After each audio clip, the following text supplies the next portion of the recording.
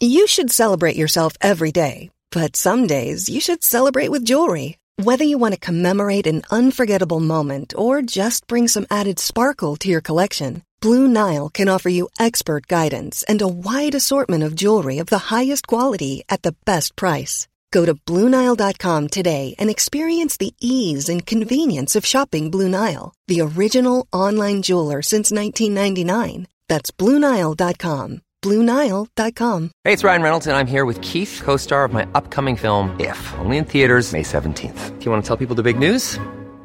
All right, I'll do it. Sign up now and you'll get unlimited for $15 a month and 6 months of Paramount Plus Essential Plan on us. MintMobile.com/switch. Upfront payment of $45 equivalent to $15 per month. Unlimited over 40 gigabytes per month. Face lower speeds. Videos at 480p. Active Mint customers by 531.24 get 6 months of Paramount Plus Essential Plan. Auto renews after 6 months. Offer ends May 31st, 2024. Separate Paramount Plus registration required. Terms and conditions apply if rated PG.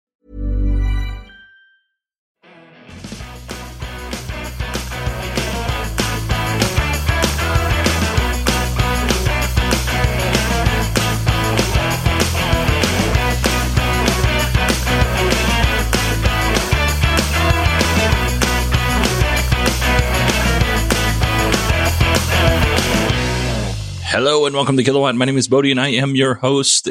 And it's a little late for this podcast. It is Sunday, August 22nd. So, interesting fact. I actually started researching and going through the videos of AI Day. I guess researching is a very loose term, but going through the videos of AI Day and trying to figure out how I can incorporate the information from AI Day into this show.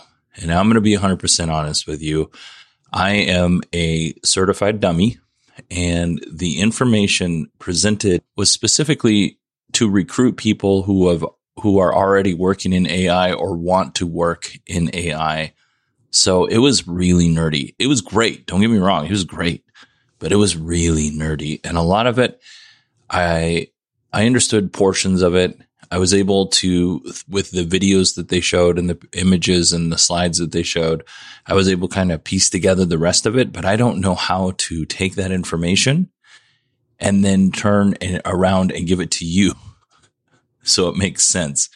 Because if you're not one of these folks, and I know there are people in the audience who are programmers and work with machine learning and work with artificial intelligence, because I've talked to you. So I know that there are those people out there, but the vast majority of the people who listen to this podcast might understand some of it, but maybe not other parts. And you just basically be listening to somebody talk gibberish if you can't actually see what they're doing. So what I did was I pulled a few select clips that I think do a good job of representing the overall presentation.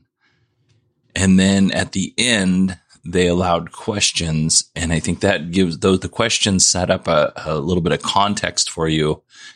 And then Elon and the team answer those questions. And I think that's actually more valuable for the people in this audience because it doesn't rely so heavily on me to fill in the blanks. Because this was a very visual presentation. So honestly, I really enjoyed it, and I'm going to have to go back and look through this presentation a few more times to really kind of grasp everything that was going on, because it was dense. It was information dense. Elon was barely a part of this whole presentation. He took a very big backseat until the very end, which I think is good. It kind of let the team shine instead of Elon shining. Despite what many people think, and this is Tesla critics and Tesla fans, Elon doesn't do all of the work at Tesla. They have a team of 40-some thousand employees and then a bunch of companies that support Tesla to get this vision done. So I think it's really great that the team had their opportunity to be up there on the stage presenting and answering these questions. So good job, Tesla team. So the presentation started with Andrej Karpathy, and he's head of the Tesla Vision team. And he was talking about what the car sees with Tesla Vision. And he draws comparisons to how they try to build that out in the back end. And really what they tried to do was recreate the biological visual cortex seen in animals and in humans. So that's kind of the basis for Tesla Vision. So let's go ahead and listen to that video. So we're going to start off with the vision component here. Now, in the vision component, what we're trying to do is we're trying to design a neural network that processes the raw information, which in our case is the 8 cameras that are positioned around the vehicle. And they send us images, and we need to process that in real time into what we call the vector space. And this is a 3-dimensional representation of everything you need for driving. So this is the 3-dimensional positions of lines, edges, curbs, traffic signs, traffic lights, cars, their positions, orientations, depths, velocities, and so on. So here I'm showing the video of the raw inputs that come into the stack, and then neural network processes that into the vector space. And you are seeing parts of that vector space rendered in the instrument cluster on the car. So what we're looking at on the screen is basically how the car sees the environment around it. And what it does is it says, I think this is a car, that labels it a car. I think this is a curb, it labels it a curb, and then draws a little line. And it goes on and kind of builds this vector space, which is kind of like this, it'll eventually be this 3D simulation that they'll talk about later in the presentation. And this vector space is every time, one specific car or many cars travels down this path, it is adding to the data and layering on to this vector space. And then it's looking at, this is a pedestrian. How is this pedestrian acting? Does it look like they're going to cross the road? That kind of thing. And there's a lot of predictions that go on behind the scenes, and they talk about that a lot. And this is a very gross oversimplification of what they're actually presenting. But I want to make sure that you just kind of have that in your head as you listen to this and as the presentation goes on. All right, so let's go ahead and jump ahead to the part of the presentation where Andre is talking about that synthetic visual cortex versus the animal visual cortex and how they kind of built Tesla Vision to match how we see the world and how animals see the world. What I find kind of fascinating about this is that we are effectively building a synthetic animal from the ground up.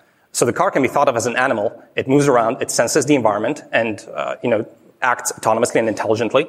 And we are building all of the components from scratch in-house. So we are building, of course, all of the mechanical components of the body, the nervous system, which is all of the electrical components, and for our purposes, the brain of the autopilot. And specifically for this section, the synthetic visual cortex. Now, the biological visual cortex actually has quite intricate structure and a number of areas that organize the information flow of this brain. And so in particular, in your visual cortices, the information hits the light, hits the retina, goes through the LGN all the way to the back of your visual cortex, goes through areas V1, V2, V4, the IT, the ventral and the dorsal streams, and the information is organized in a certain layout. And so when we are designing the visual cortex of the car, we also want to design the neural network architecture of how the information flows in the system.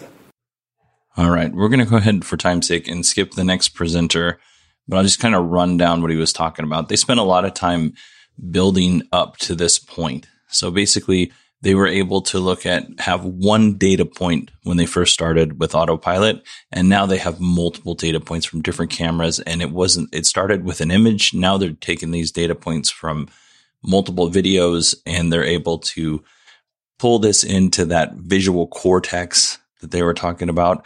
And then again, it's all about predicting and labeling and then anticipating, which I guess is predicting what other vehicles are going to do inside of a simulation. So they have this. Well, let me go back real quick. They had that vector space that we were talking about, and eventually that built a 3D world that looks very close to realistic.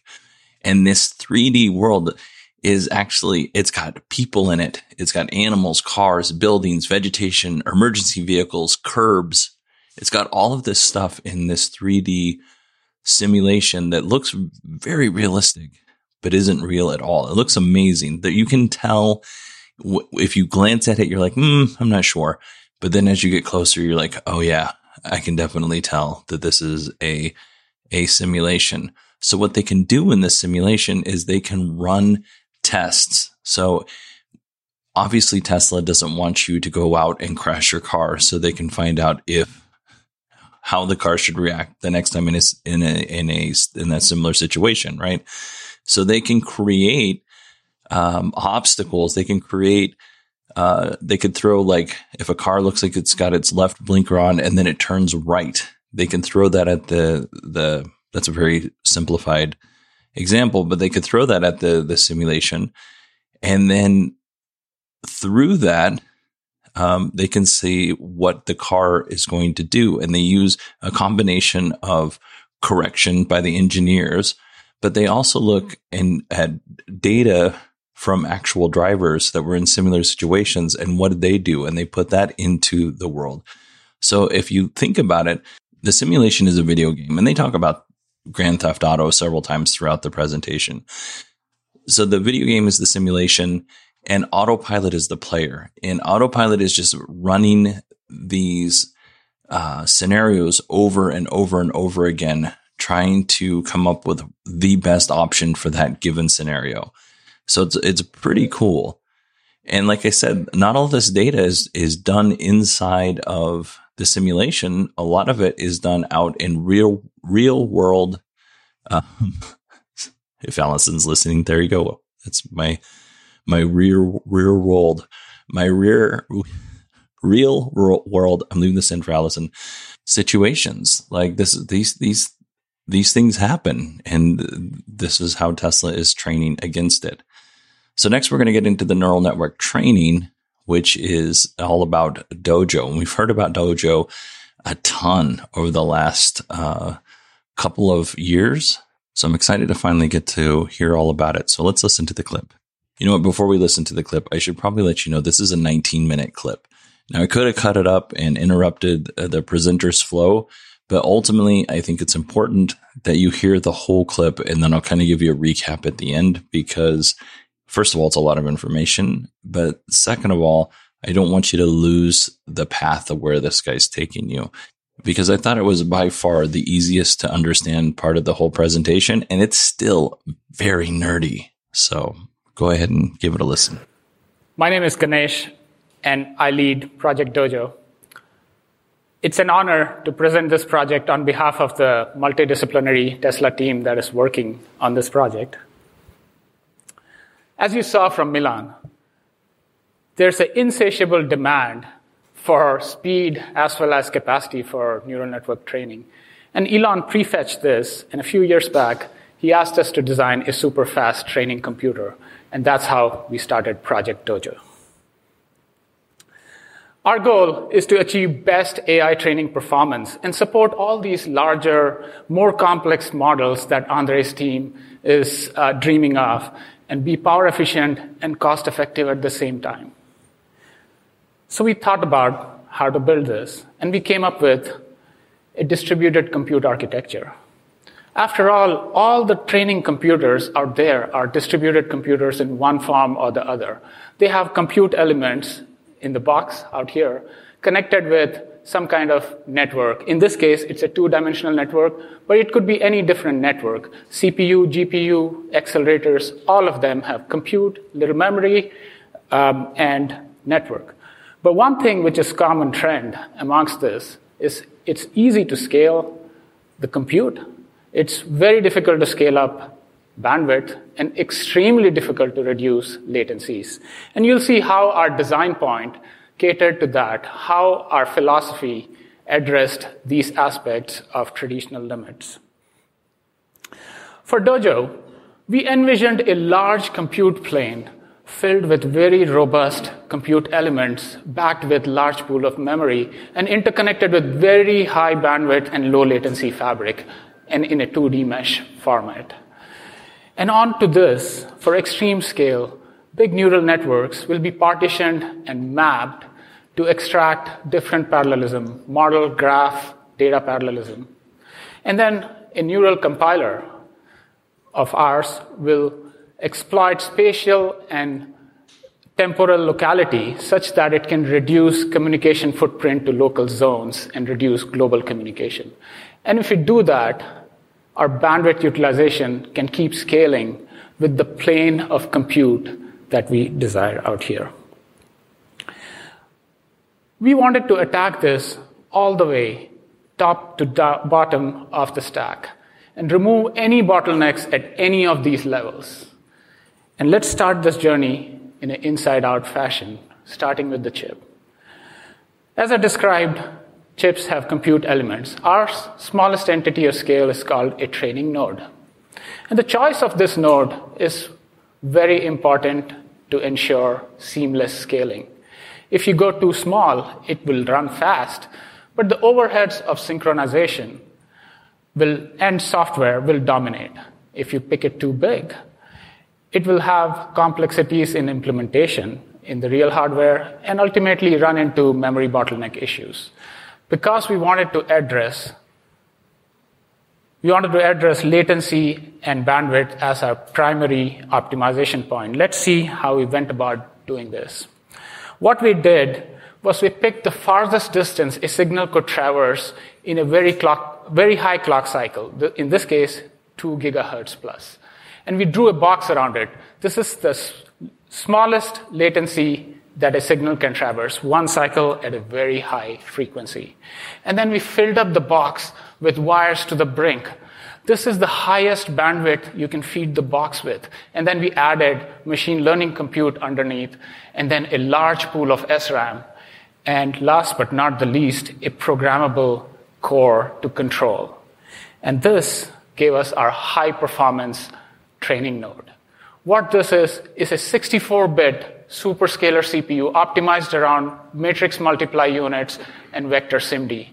It supports floating point 32, bfloat 16, and a new format, CFP8, configurable FP8. And it is backed by 1.25 megabyte of fast ECC-protected SRAM and the low-latency, high-bandwidth fabric that we designed. This might be our smallest entity of scale, but it packs a big punch. More than 1 teraflop of compute in our smallest entity of scale. So let's look at the architecture of this. The computer architects out here may recognize this. This is a pretty capable architecture as soon as you see this. It is a superscalar in-order CPU with 4-wide vector and 4-wide scalar and 2-wide vector pipes. We call it in order, although the vector and the scalar pipes can go out of order, but for the purists out there, we still call it in order. And it also has 4-way multi-threading. This increases utilization because we could do compute and data transfers simultaneously. And our custom ISA, which is the instruction set architecture, is fully optimized for machine learning workloads. It has features like transpose, gather, link traversals, broadcast, just to name a few. And even in the physical realm, we made it extremely modular, such that we could start abutting these training nodes in any direction and start forming the compute plane that we envisioned. When we click together 354 of these training nodes, we get our compute array. It's capable of delivering 362 teraflops of machine learning compute. And of course, the high bandwidth fabric that interconnects these. And around this compute array, we surrounded it with high-speed, low-power SerDeses, 576 of them, to enable us to have extreme I/O bandwidth coming out of this chip. Just to give you a comparison point, this is more than 2 times the bandwidth coming out of the state-of-the-art networking switch chips which are out there today. And network switch chips are supposed to be the gold standards for I/O bandwidth. If we put all of it together, we get training optimized chip, our D1 chip. This chip is manufactured in 7 nanometer technology. It packs 50 billion transistors in a miserly 645 millimeter square. One thing you'll notice, 100% of the area out here is going towards machine learning training and bandwidth. There is no dark silicon, there is no legacy support. This is a pure machine learning machine. And this is the D1 chip in a flip chip BGA package. This was entirely designed by Tesla team internally, all the way from the architecture to GDS out and package. This chip is like a GPU level compute with a CPU level flexibility and twice the network chip level I/O bandwidth. If I were to plot the I/O bandwidth on the vertical scale versus teraflops of compute that is available in the state-of-the-art machine learning chips out there, including some of the startups, you can easily see why our design point excels beyond par. Now that we had this fundamental physical building block, how to design the system around it? Let's see. Since D1 chips can seamlessly connect without any glue to each other, we just started putting them together. We just put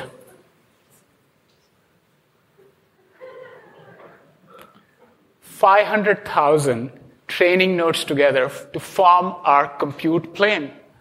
This is 1,500 D1 chips seamlessly connected to each other. And then we add Dojo interface processors on each end. This is the host bridge to typical hosts in the data centers. It's connected with PCI Gen 4 on one side with a high bandwidth fabric to our compute plane.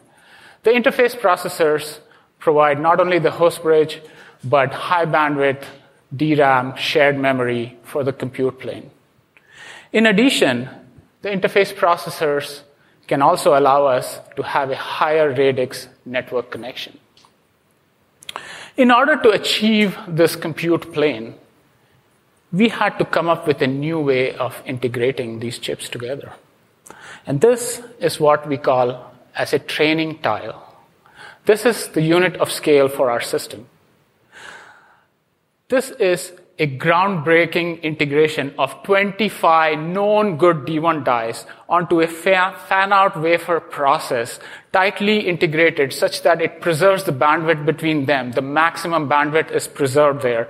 And in addition, we generated a connector, a high bandwidth, high density connector that preserves the bandwidth coming out of this training tile. And this tile gives us 9 petaflops of compute with a massive I/O bandwidth coming out of it. This perhaps is the biggest organic MCM in the chip industry, multi-chip module. It was not easy to design this. There were no tools that existed. All the tools were croaking. Even our compute cluster couldn't handle it. Our engineers came up with different ways of solving this. They created new methods to make this a reality. Now that we had our compute plane tile with high bandwidth IOs, we had to feed it with power. And here, we came up with a new way of feeding power vertically. We created a custom voltage regulator module that could be reflowed directly onto this fan-out wafer. So what we did out here is we got chip, package, and we brought PCB-level technology of reflow onto this fan-out wafer technology. This is a lot of integration already out here. But we didn't stop here. We integrated the entire electrical, thermal, and mechanical pieces out here to form our training tile fully integrated, interfacing with a 52-volt DC input. It's unprecedented. This is an amazing piece of engineering. Our compute plane is completely orthogonal to power supply and cooling. That makes high bandwidth compute planes possible.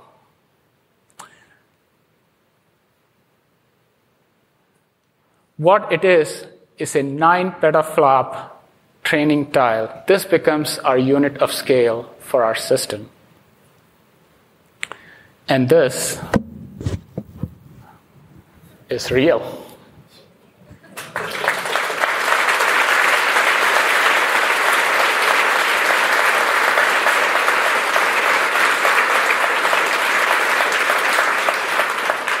I can't believe I'm holding 9 petaflops out here.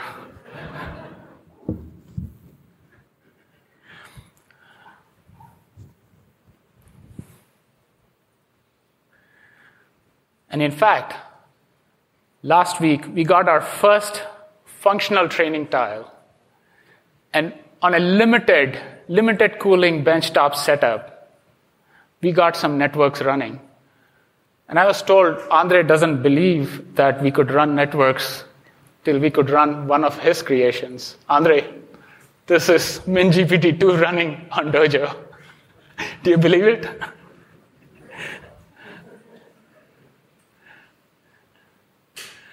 Next up, how to form a compute cluster out of it.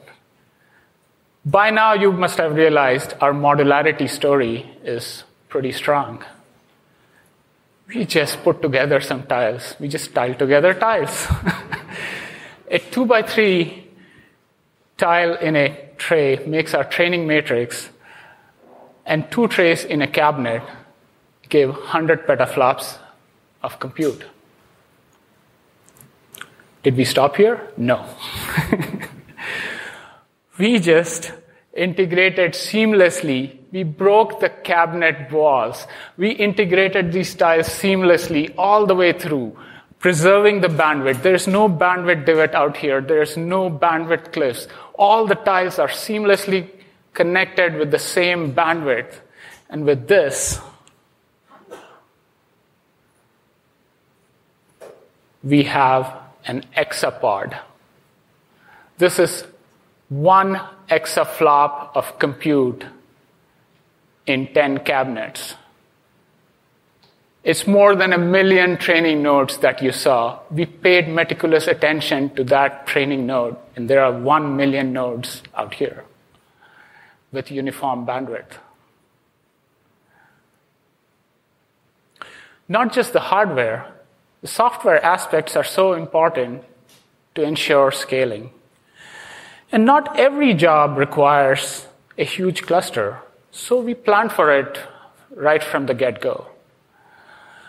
Our compute plane can be subdivided, can be partitioned into units called Dojo Processing Unit.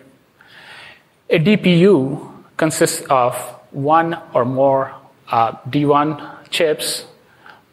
It also has our interface processor and 1 or more hosts. And this can be scaled up or down as per the needs of any algorithm, any network running on it. What does the user have to do? They have to change their scripts minimally. And this is because of our strong compiler suite. It takes care of fine-grained parallelism and mapping the problems of mapping the neural networks very efficiently onto our compute plane. Our compiler uses multiple techniques to extract parallelism. It can transform the networks to achieve not only fine-grained parallelism using data model graph parallelism techniques, it also can do optimizations to reduce memory footprints. One thing, because of our high bandwidth nature of the fabric is enabled out here, is model parallelism could not have been extended to the same level as what we can. It was limited to chip boundaries. Now we can, because of our high bandwidth, we can extend it to training tiles and beyond. Thus, large networks can be efficiently mapped here at low batch sizes and extract utilization and new levels of performance. In addition, our compiler is capable of handling high-level dynamic control flows like loops, if then else, etc. And our compiler engine is just part of our entire software suite. The stack consists of an extension to PyTorch that ensures the same user-level interfaces that ML scientists are used to. And our compiler generates code on the fly such that it could be reused for subsequent execution. It has a LLVM backend that generates the binary for the hardware. And this ensures we can create optimized code for the hardware without relying on even single line of handwritten kernel. Our driver stack takes care of the multi-host, multi-partitioning that you saw a few slides back. And then we also have profilers and debuggers in our software stack. So with all this, we integrated in a vertical fashion. We broke the traditional barriers to scaling. And that's how we got modularity up and down the stack to add to new levels of performance. To sum it all, this is what it will be. It will be a fastest AI training computer, 4x the performance at the same cost, 1.3x better performance per watt, that is energy saving, and 5x smaller footprint. This will be Dojo Computer.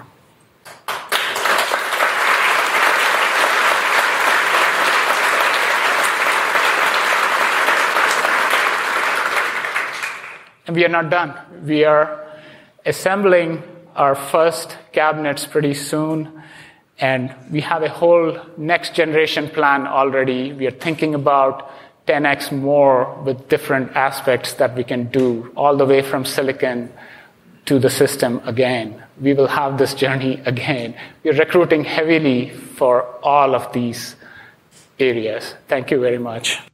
All right, let's talk about this. Pretty impressive. First of all, the D1 chip sounds amazing.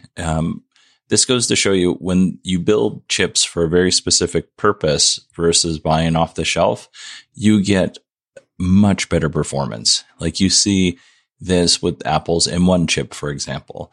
This is no different than in what Tesla's doing, except for, they're not going to hit really that, those economies of scale because they're not mass market chips. They're for whatever Tesla's doing. So I wonder who they're going through for their fab on their chips. But anyway, they have 500,000 D1 chips, 9 petaflops of compute power just on one training tile.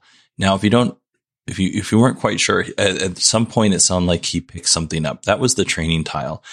And this thing was he's not a big guy, but it was about as big as his upper torso. And it looked very heavy. I don't know exactly how heavy these things are, but it looked very heavy.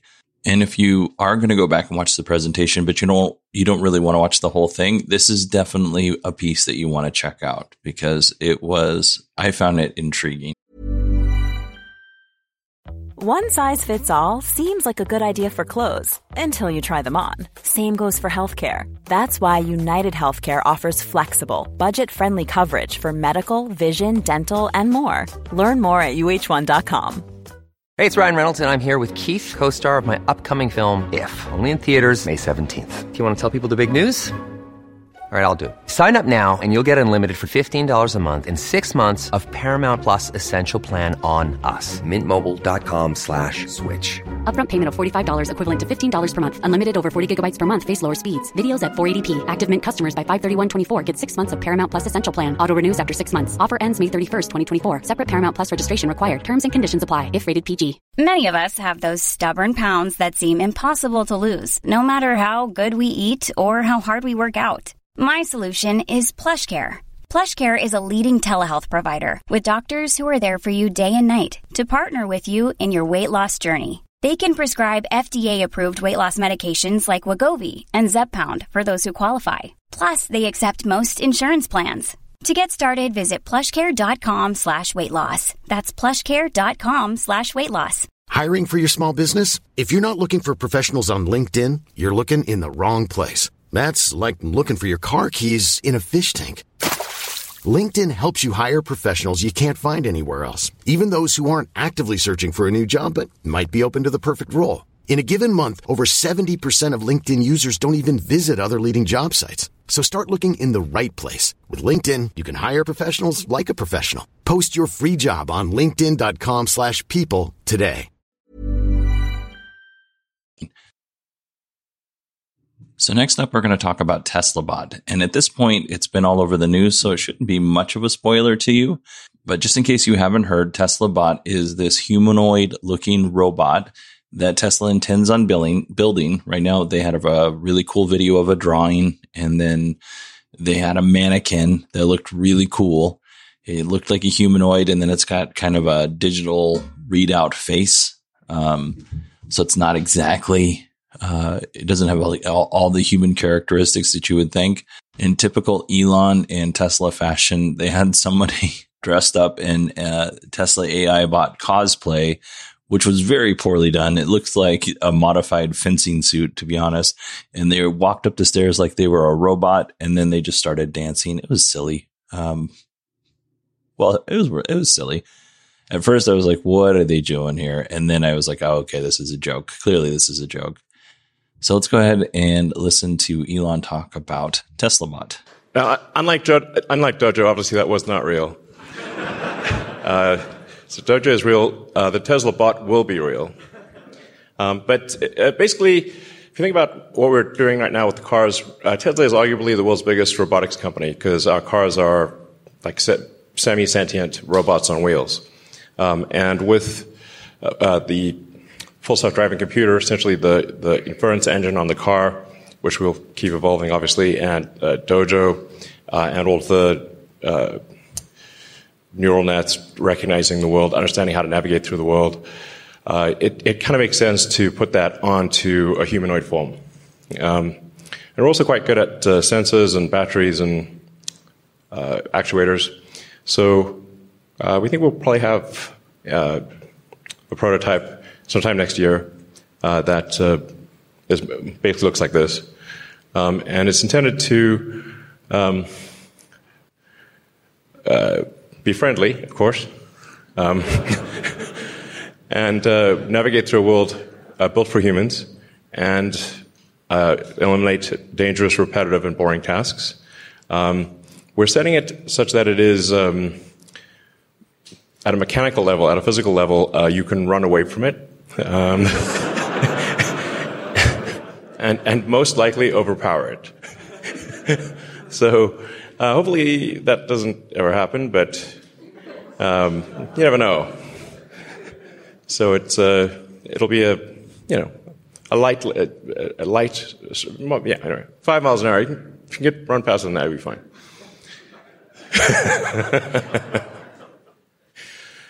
So yeah, it's around 5'8". Has sort of a screen where the head is for useful information, but has otherwise basically got the autopilot system in it. So it's got cameras, got 8 cameras, and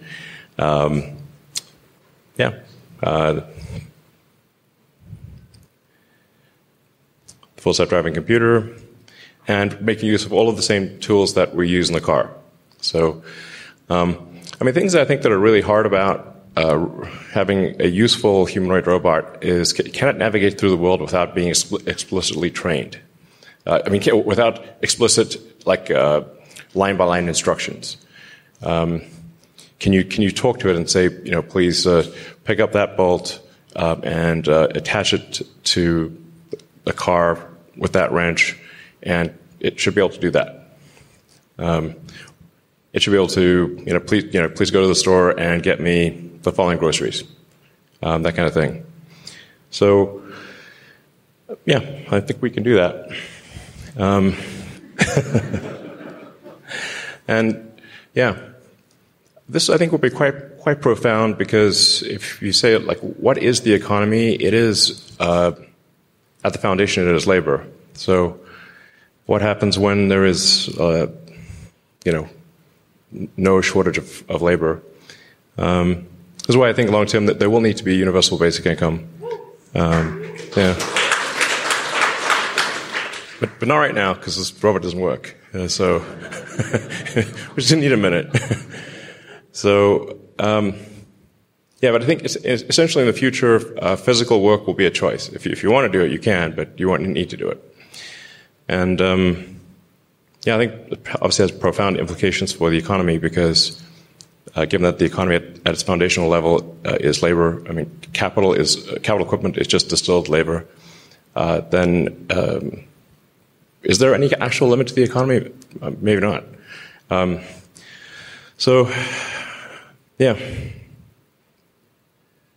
Join our team and help build this. All right, so I think we'll have everyone come back on the stage, and you guys can ask questions if you'd like. All right, before we get to questions, I'm not sure why you would announce something you haven't prototyped yet, other than it gets, I mean, I guess it's kind of associated with AI, but really I think it's more to draw up some buzz, because it was, for the layperson, this was a very dry presentation. There's not a lot of fancy things that the news is going to catch hold of here. And obviously the news has caught hold of the AI bot, because they have talked about that way more than they've talked about anything else. And I think the most impressive thing is Dojo, obviously. But here, I'm just going to give a quick rundown again of the specs and benefits of AI bot. It's built for humans. It's used, or its goal is to eliminate boring, repetitive, or dangerous tasks. It's going to be 5'8", 125 pounds. Most people will be able to outrun it. Probably not me at 5 miles per hour. And that I run all the time. Actually, I can run faster than 5 miles per hour, but I'm a very slow runner. The carrying capacity will be 45 pounds. It'll deadlift 150 pounds, and its arm lift will be 10 pounds. So I'm guessing it's not that it can't lift or carry more. If the deadlift's 150 pounds, it's that it'll just fall over if it tries to pick up something that's heavier than those weights. But I think the biggest thing here, and Elon's fear of AI taking over the world, the biggest benefit is be friendly. I do want to talk about something that Elon just kind of glanced over, but he said that this robot could go to the store for you and get groceries. So are we going to see a Tesla Pay like Apple Pay or Google Pay? Or is there going to be a Tesla Pay? Interesting, right? Another thing is robots are very unlikely to unionize. They work cheap.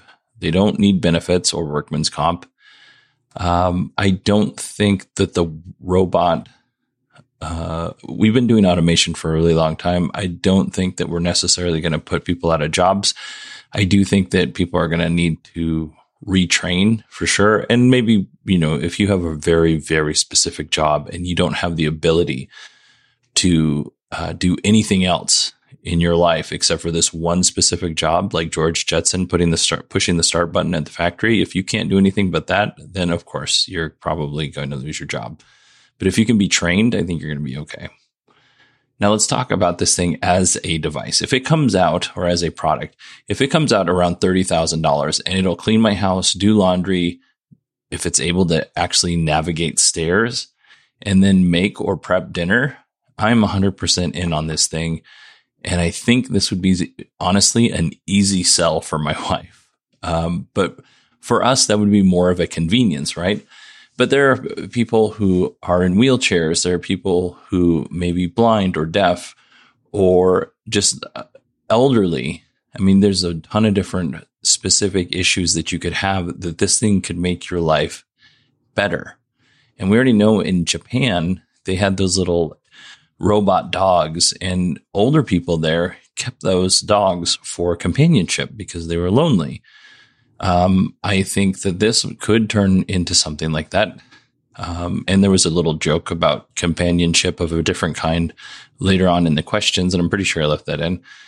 But I mean, genuinely, I think like Rosie the robot, going back to the Jetsons, she was part of the family. I don't see why people wouldn't assign some sort of affection to an AI bot that's basically going around and cleaning your house and grabbing your groceries and stuff like that. So it's just kind of how we are as humans. And if you are a person that wouldn't do that, if you don't have affection towards other humans, then obviously you're not going to have affection towards a robot. But I find myself apologizing to Siri an awful lot. And my Siri is just a dude in my phone. So, I would imagine that if this thing's walking around and roughly your height and looks familiar or looks similar to what you look like, albeit probably a whole lot skinnier, you would probably start assigning it feelings, even if it didn't have any. All right, let's go ahead and get to the questions. For this question segment, I'm pretty much just going to let the questions roll. There's one part where I'm going to really kind of break in and just kind of give a comment, but pretty much it's going to roll through the questions. So let's go ahead and get those started. And I didn't give you every single question. I pruned down to only the best questions, or what I thought would be the most interesting questions for you. I can just, okay, there we go. First off, thanks to all the presenters. That was just super cool to see everything. I'm just curious at a high level, and this is kind of a question for really anyone who wants to take it. To what extent are you interested in publishing or open sourcing anything that you do for the future? It is fundamentally extremely expensive to create the system, so somehow that has to be paid for. I'm not sure how to pay for it if it's fully open sourced. Unless people want to work for free. But I should say that this is, if other car companies want to license it and use it in their cars, that would be cool. This is not intended to be just limited to Tesla cars. Is for the Dojo supercomputer. So did you solve the compiler problem of scaling to these many nodes, or if it is solved, is it only applicable to Dojo? Because I'm doing research in deep learning accelerators, and getting the correct scalability or the distribution, even in one chip, is extremely difficult from the research project's perspective. So I was just curious. Excuse me, mic for Bill. You want to? Have we solved the problem? Not yet. Are we confident we will solve the problem? Yes. We have demonstrated networks on prototype hardware now. We have models, performance models showing the scaling. The difficulty is, as you said, how do we keep the localities? If we can do enough model parallel, enough data parallel to keep most of the things local, we just keep scaling. We have to fit the parameters in our working set in our SRAM that we have, and we flow through the pipe. There's plenty of opportunities. Sorry, as we get further scale for further processor nodes, have more local memory trade-offs with bandwidth, we can do more things. But as we see it now, the applications that Tesla has, we see a clear path. And our modularity story means we can have different ratios, different aspects created out of it. This is something that we chose for our applications internally. Sure. I was just saying that the locality portion of it, given that training is such a soft scaling application, even though you have all this compute and have a high bandwidth interconnect, it could not give you that performance because you're doing computations on limited memory at different locations. So I was that's very curious to me when you said it's solved, because I just jumped onto the opportunity and would love to know more, given that how much you can open source. Right in there. Yeah. Yeah, I guess the proof's in the pudding. So we should have Dojo operational next year, and I think we'll obviously use it for training, video training. Fundamentally, this is about the primary application initially is we've got vast amounts of video, and how do we train vast amounts of video as efficiently as possible, and also shorten the amount of time. Like if you're trying to train to a task, just in general, innovation is how many iterations and what is the average progress between each iteration. And so if you can reduce the time between iterations, the rate of improvement is much better. So if it takes sometimes a couple days for a model to train versus a couple hours, that's a big deal. But the acid test here, and what I've told the Dojo team is it's successful if the software team wants to turn off the GPU cluster. But if they want to keep the GPU cluster on, it's not successful. So, yeah. Hi, right over here. Love the presentation. Thank you for getting us out here. Love everything, especially the simulation part of the presentation. I was wondering, it looked very, very, very realistic. Are there any plans to maybe expand simulation to other parts of the company in any way? Mike, too? Hi, I'm Ian Glow. I manage the Autopilot simulation team. So as we go down the path to full self-driving, we're going to have to simulate more and more of the vehicle. Currently, we're simulating vehicle dynamics, but we're going to need BMS, we're going to need the MCU, we're going to need every single part of the vehicle integrated. And that actually makes the autopilot simulator really useful for places outside of autopilot. So I want to expand, or we want to expand eventually to being a universal simulation platform. But I think before that, we're going to be spinning up a lot of Optimus support.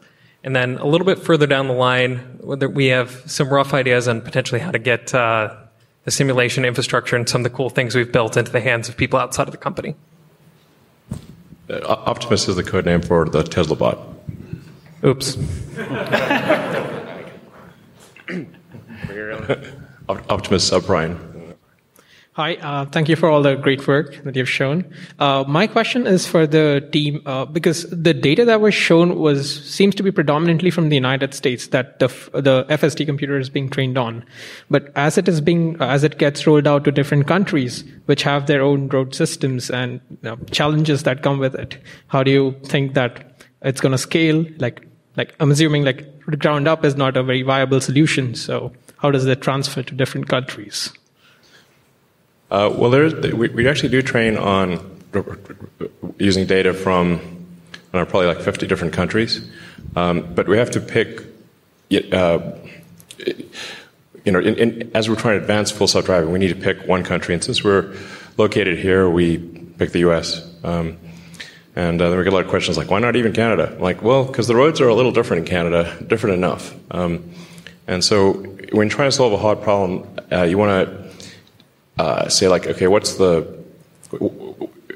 not add additional complexity right now. Let's just solve it for the US, and then we'll extrapolate to the rest of the world. But we do use video from all around the world. Yeah, I think a lot of what we are building is very country agnostic. Fundamentally, all the computer vision components and so on don't care too much about country specific sort of features. Different countries have roads, and they have curbs, and they have cars, and everything we're building is fairly general for that.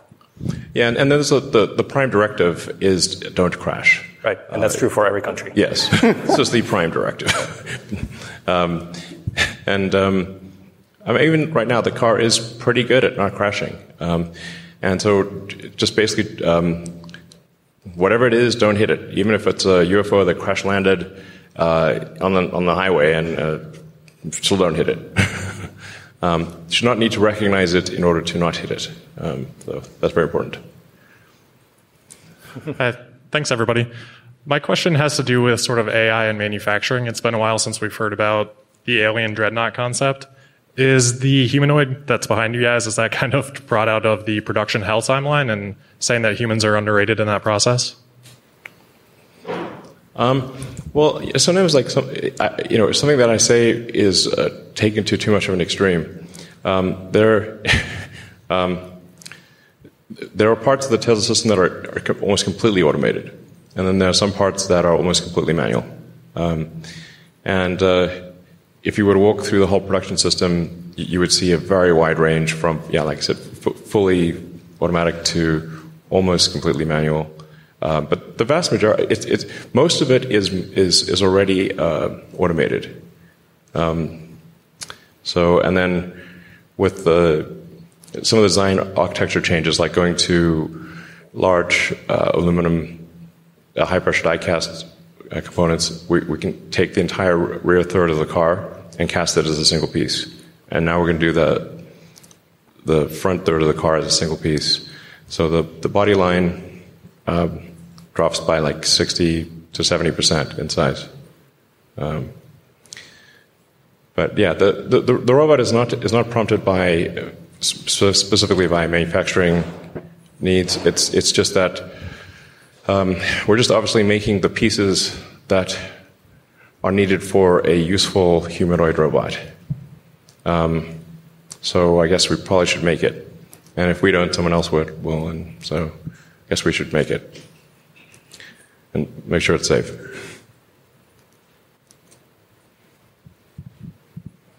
I should say, also manufacturing, volume manufacturing is extremely difficult and underrated, and we've gotten pretty good at that. So it's also important for the humanoid robot. How do you make the humanoid robot not be super expensive? And power consumption in data centers and all kinds of other internal processes. My question is Tesla using machine learning within its manufacturing, design, or other engineering processes?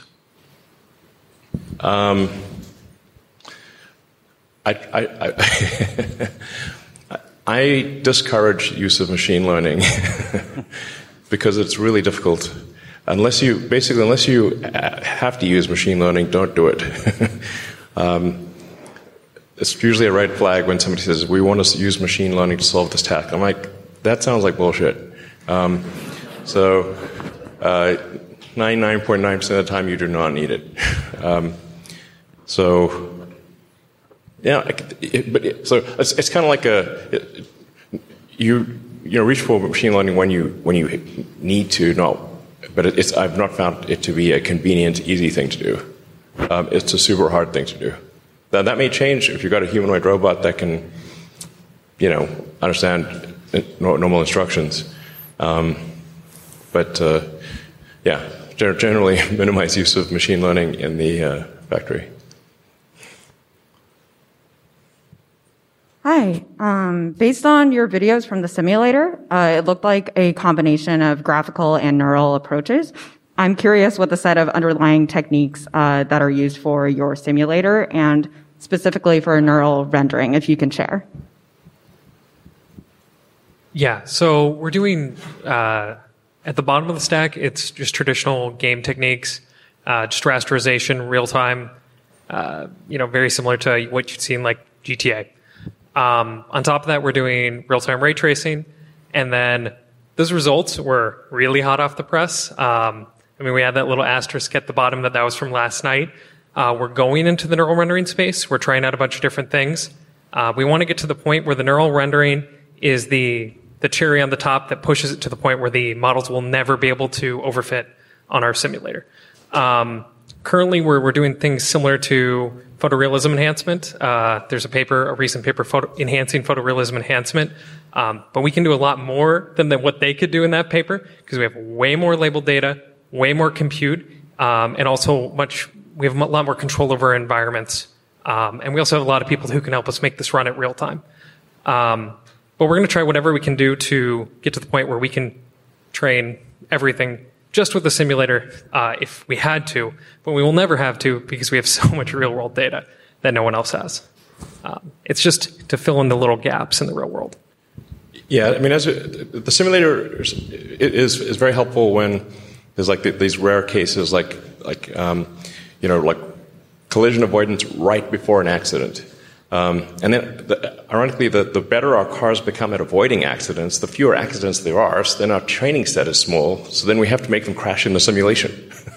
So it's like, okay, minimize potential injury to pedestrians and people in the car. You have 5 meters, you're traveling at 20 meters per second. What actions would minimize probability of injury? We can run that in sim.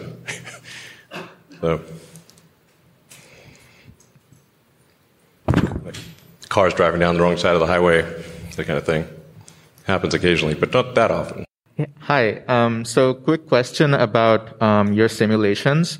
Obviously, they're not perfect right now. So are you using any sort of domain adaptation techniques to basically bridge the gap between your simulated data and your actual real-world data? Because I imagine it's kind of dangerous to just deploy models which are solely trained on simulated data. So maybe some sort of explicit domain adaptation or something. Is that going on anywhere in your pipeline? So currently, we're producing the videos straight out of the simulator, the full clips with kinematics and everything, and then we're just immediately training on them, but it's not the entire data set. It's just a small targeted segment, and we only are evaluating based on real-world video.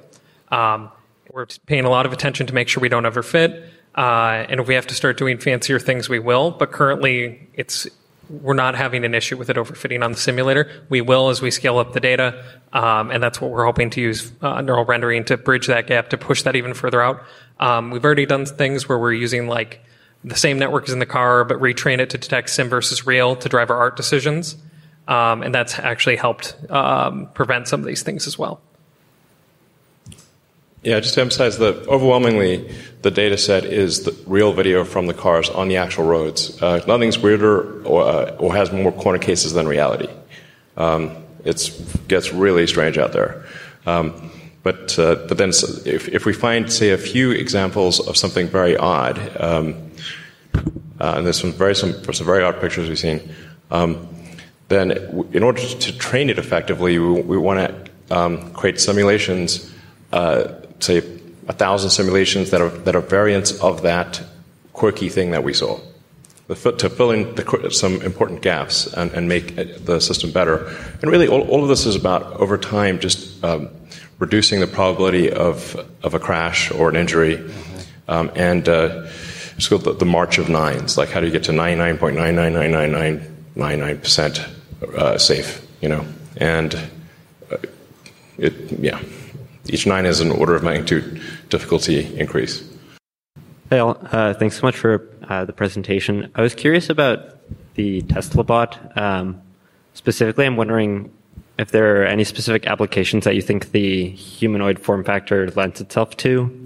And then secondary, because of its human form factor, is emotion or companionship at all thought about on the product roadmap at all?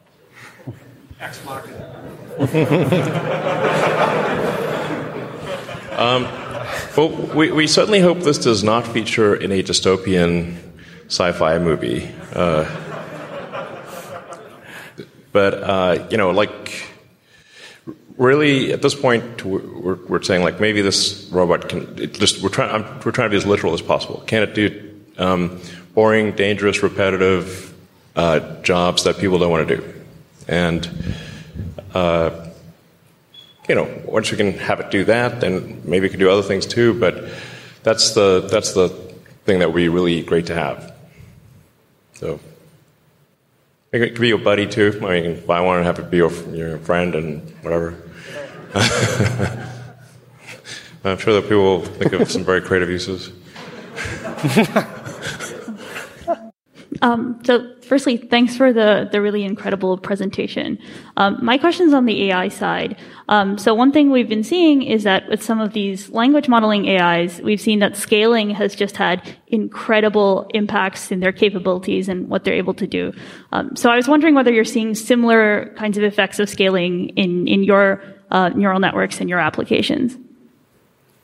Absolutely. A bigger network, typically we see it performs better, provided you have the data to also train it with. And this is also what we see for ourselves. Definitely in the car, we have some latency consideration to be mindful of. And so there we have to get creative to actually deploy much, much larger networks. But as we mentioned, we don't only train neural networks for what goes in the car. We have these auto-labeling pipelines that can utilize models of arbitrary size. So in fact, we've trained a number of models that are not deployable, that are significantly larger and work much better because we want 100%, we want much higher accuracy for the auto-labeling. And so we've done a lot of that, and there we definitely see this trend. Yeah, the auto-labeling is an extremely important part of this whole situation. Without the auto-labeling, I think we would not be able to solve the self-driving problem. It's kind of a funny form of distillation where you're using these very massive models plus the structure of the problem to do this reconstruction, and then you distill that into neural networks that you deploy to the car. But we basically have a lot of neural networks and a lot of tasks that are never intended to go into the car. Yeah, and also as time goes on, you get new frames of information. So you really want to make sure your computer is distributed across all the information as opposed to just taking a single frame and hogging on it for, say, 200 milliseconds. You actually have newer frames coming in, so you want to use all of the information and not just use that one frame. I think one of the things we're seeing is that the car's predictive ability is eerily good. It's really getting better than human in terms of predicting, like you say, predict what this road will look like when it's out of sight, like it's around the bend, and it predicts the road with very high accuracy. Predict pedestrians or cyclists where behind, where it just sees a little corner of the bicycle and a little bit through the windows of the bus. And its ability to predict things is going to be much better than humans, like really way beyond. Right. Yeah, we see this often where we have something that is not visible, but the neural network is making up stuff that actually is very sensible. Sometimes it's eerily good, and you have to you're wondering this is in the training set. And actually in the limit, you can imagine the neural net has enough parameters to potentially remember Earth. So in the limit, it could actually give you the correct answer, and it's kind of like an HD map baked into the weights of the neural net. Yeah. I have a question about the design of the Tesla bot. Specifically, how important is it to maintain that humanoid form? To build hands with 5 fingers that also respects the weight limits could be quite challenging. You might have to use cable driven, and then that also causes all kinds of issues. I mean, this is just going to be bot version 1. I mean, we'll see. So it needs to be able to do things that people do, and be a generalized humanoid robot. I mean, you could potentially have it give it 2 fingers and a thumb or something like that. For now we'll give it 5 fingers and see if that works out okay. It probably will. It doesn't need to be have incredible grip strength, but it needs to be able to work with tools. So carry a bag, that kind of thing. Hi, thanks a lot for the presentation. So an old professor of mine told me that the thing he disliked a lot about his Tesla was that the autopilot UX didn't really inspire much confidence in the system, especially when objects are spinning, classifications are flickering. I was wondering, even if you have a good self-driving system, how are you working on convincing Tesla owners, other road users and just the general public that your system is safe and reliable? Well, I think that's the cars. A while back, cars used to spin. They don't spin anymore. Not in. If you've seen the FSD beta videos, they're pretty solid, and they will be getting more solid. Yeah, as you add more and more data and train these multi-cam video networks, these are pretty recent, actually, just a few months old, and we're still improving it. It's not a done product, and in our minds, we can clearly see how this is just going to be perfect vector space, because why not? All the information is there in the videos. It should produce it given lots of data and good architectures. And this is just an intermediate point in that timeline. I mean, it's clearly headed to way better than a human, without question. My turn? Oh, hi, here. I was wondering if you could talk a little bit about the short to medium term economics of the bot, I guess. I understand the long-term vision of replacing physical labor, but I also think repetitive, dangerous, and boring tasks tend to not be so highly compensated. And so I just don't see how to reproduce start with a supercar and then break into the lower end of the market. How do you do that for a robot humanoid? Well, I guess we'll have to see.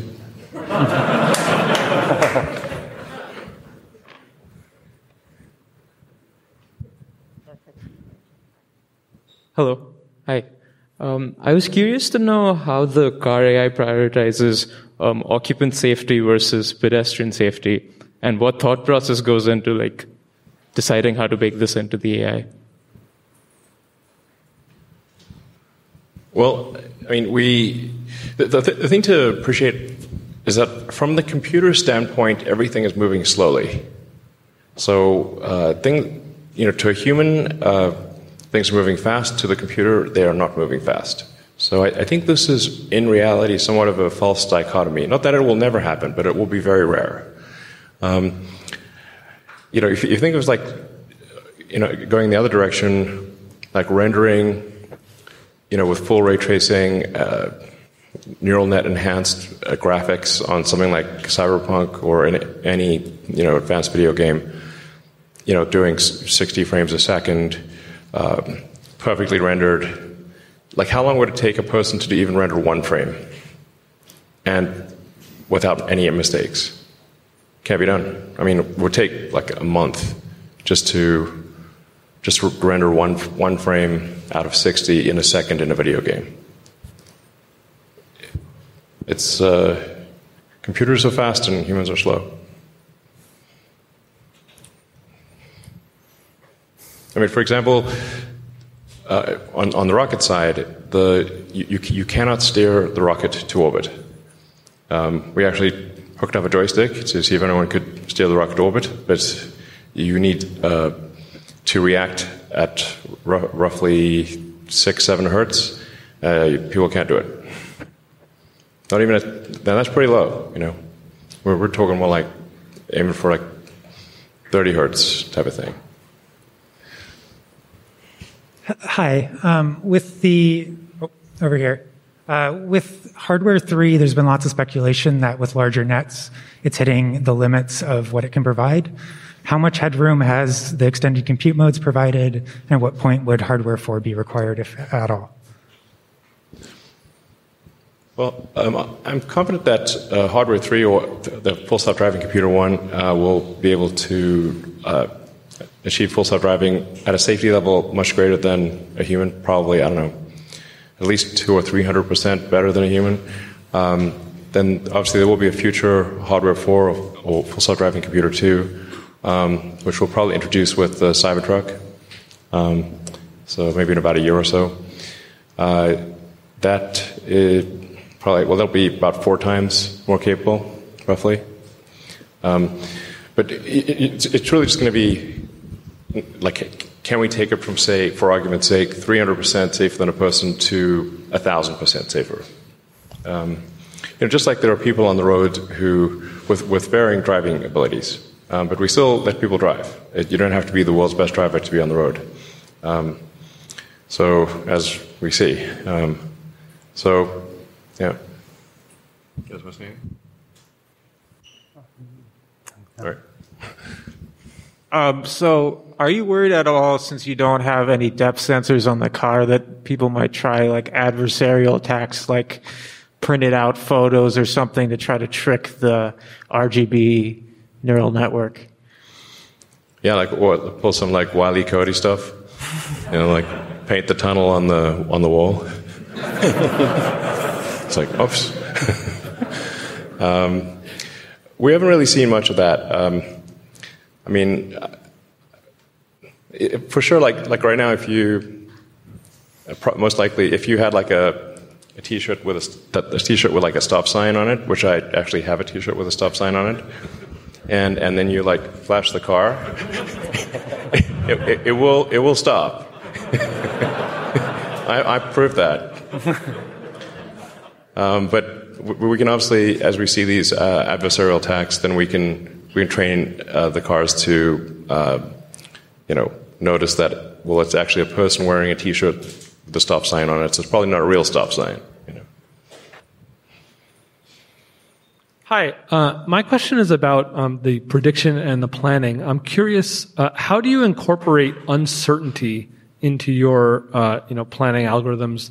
Do you just basically assume, you mentioned that you run the autopilot for all of the other cars on the road. Do you assume that they're all going to follow those rules, or are you accounting for the possibility that, well, they might be bad drivers, for example? Yeah, we do account for multimodal futures. It's not that we just choose one. We account for, okay, this person can actually do many things. And we use their actual physics and kinematics to make sure that they're not doing a thing that would interfere with us before we act. So if there's any uncertainty, we are conservative and then would yield to them. Of course, there's a limit to this, because if you're too conservative, then it's probably not practical. So at some point, we have to assert, and we make sure that the other person can yield to us and act sensibly. I should say, before we introduce something into the fleet, we will run it in shadow mode, and we'll see what would this neural net, for example, have done in this particular situation. And then effectively the drivers are training the net. So if the neural net would have controlled and say veered right, but the person actually went left, and it's like, oh, there was a difference. Why was there that difference? Yeah, and secondly, we also... All the human drivers are essentially training the neural net as to what is the correct course of action. Assuming it doesn't then end up in a crash, it doesn't count in that case. Yeah, and secondly, we have various estimates of uncertainty like flicker, and when we observe this, we actually say if you're not able to see something, we actually slow down the car to be, again, safe and get more information before acting. We don't want to be brazen and just go into something that we don't know about. We only go into places where we know about. Yeah. Yeah. It should be like, aspirationally, the car should be the less it knows, the slower it goes. Yeah. Which is not true at some point, but now it's should be speed proportionate to confidence. Thanks for the presentation. So I am curious, appreciate the fact that the FSD is improving, but if you have the ability to improve one component along the AI stack that presented today, whether it is simulation, data collections, planning and control, etc., which one, in your opinion, is going to have the biggest impact for the performance of the full self-driving system?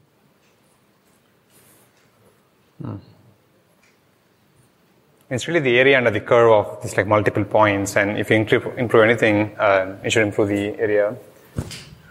I mean, the short term, it's arguably we need all of the nets to be surround video.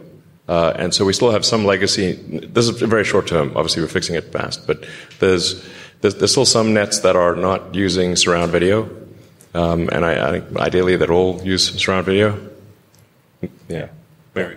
Yeah, I think a lot of puzzle pieces are there for success. We just need more strong people to also just help us make it work. Yeah, that is the actual bottleneck. So that is the actual bottleneck, I would say, and really one of the reasons that we are putting on this event. Exactly. Well said, Andre. That there's just a tremendous amount of work to do to make it work. So that's why we need talented people to join and solve the problem. So as our models have become more and more capable, and I guess you're deploying these models into the real world, one thing I guess that's possible is for AI to become more, I guess, misaligned with what humans desire.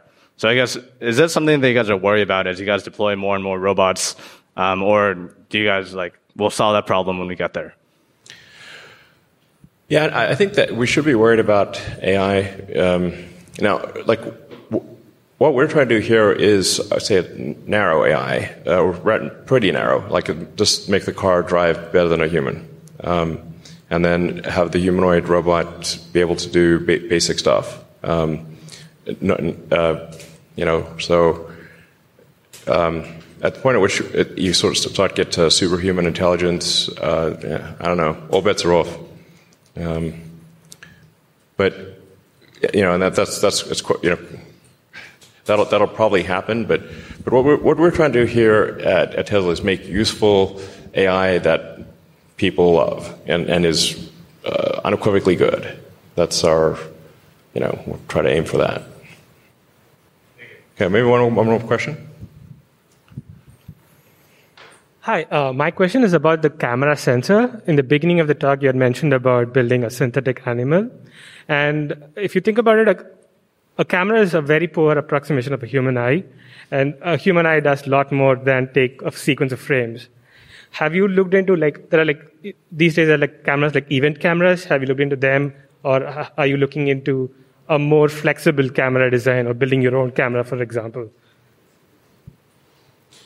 Well, with Hardware 4, we will have a next generation camera. But I have to say that the current cameras, we have not reached the limit of the current cameras. And I'm confident we can achieve full self-driving with much higher safety than humans with the current cameras and current compute hardware. But it would be good to be 1,000% better rather than 300% better.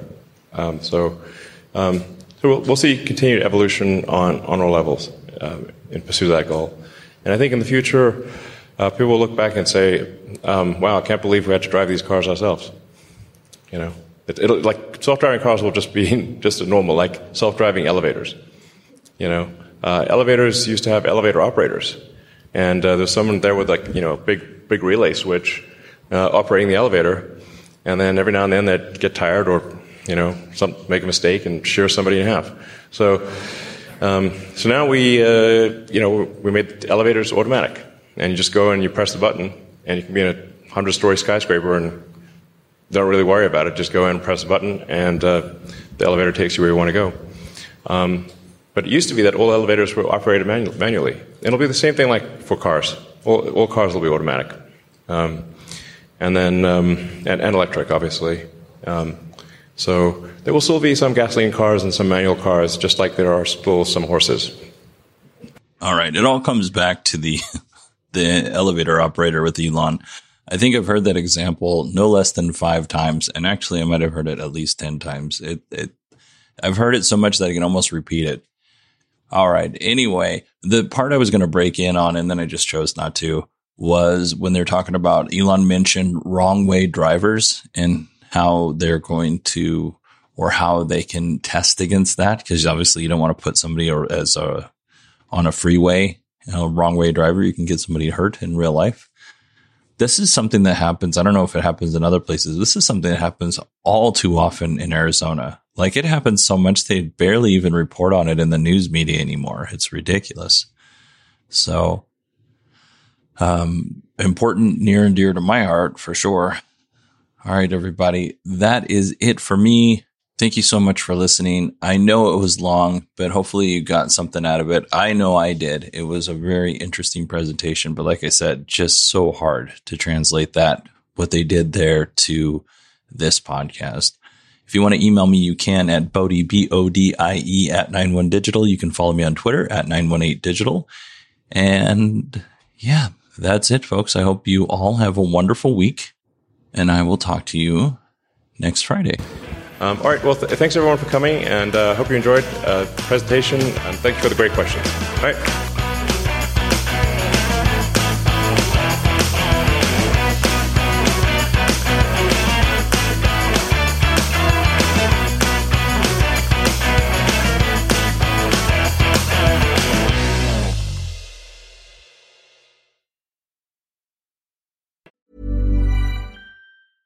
Imagine the softest sheets you've ever felt. Now imagine them getting even softer over time. That's what you'll feel with Boll & Branch's organic cotton sheets. In a recent customer survey, 96% replied that Boll & Branch sheets get softer with every wash. Start getting your best night's sleep in these sheets that get softer and softer for years to come. Try their sheets with a 30-night guarantee. Plus, get 15% off your first order at bollandbranch.com. Code BUTTERY. Exclusions apply. See site for details. When you make decisions for your company, you look for the no-brainers. And if you have a lot of mailing to do, Stamps.com is the ultimate no-brainer. It streamlines your processes to make your business more efficient, which makes you less busy. Mail checks, invoices, legal documents, and everything you need to keep your business running with Stamps.com.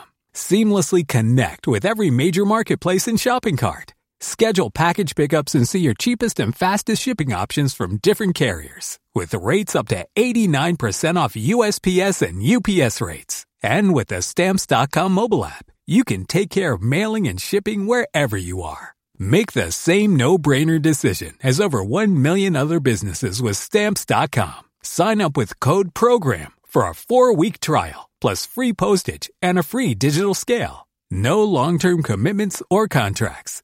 That's Stamps.com. Code PROGRAM.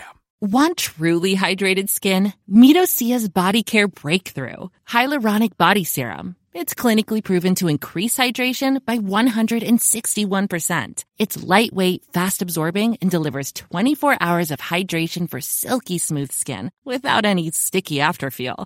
Treat your skin to clean, vegan skincare from Osea. Get 10% off your first order with code SUMMER at OseaMalibu.com. That's OSEA Malibu.com, code SUMMER.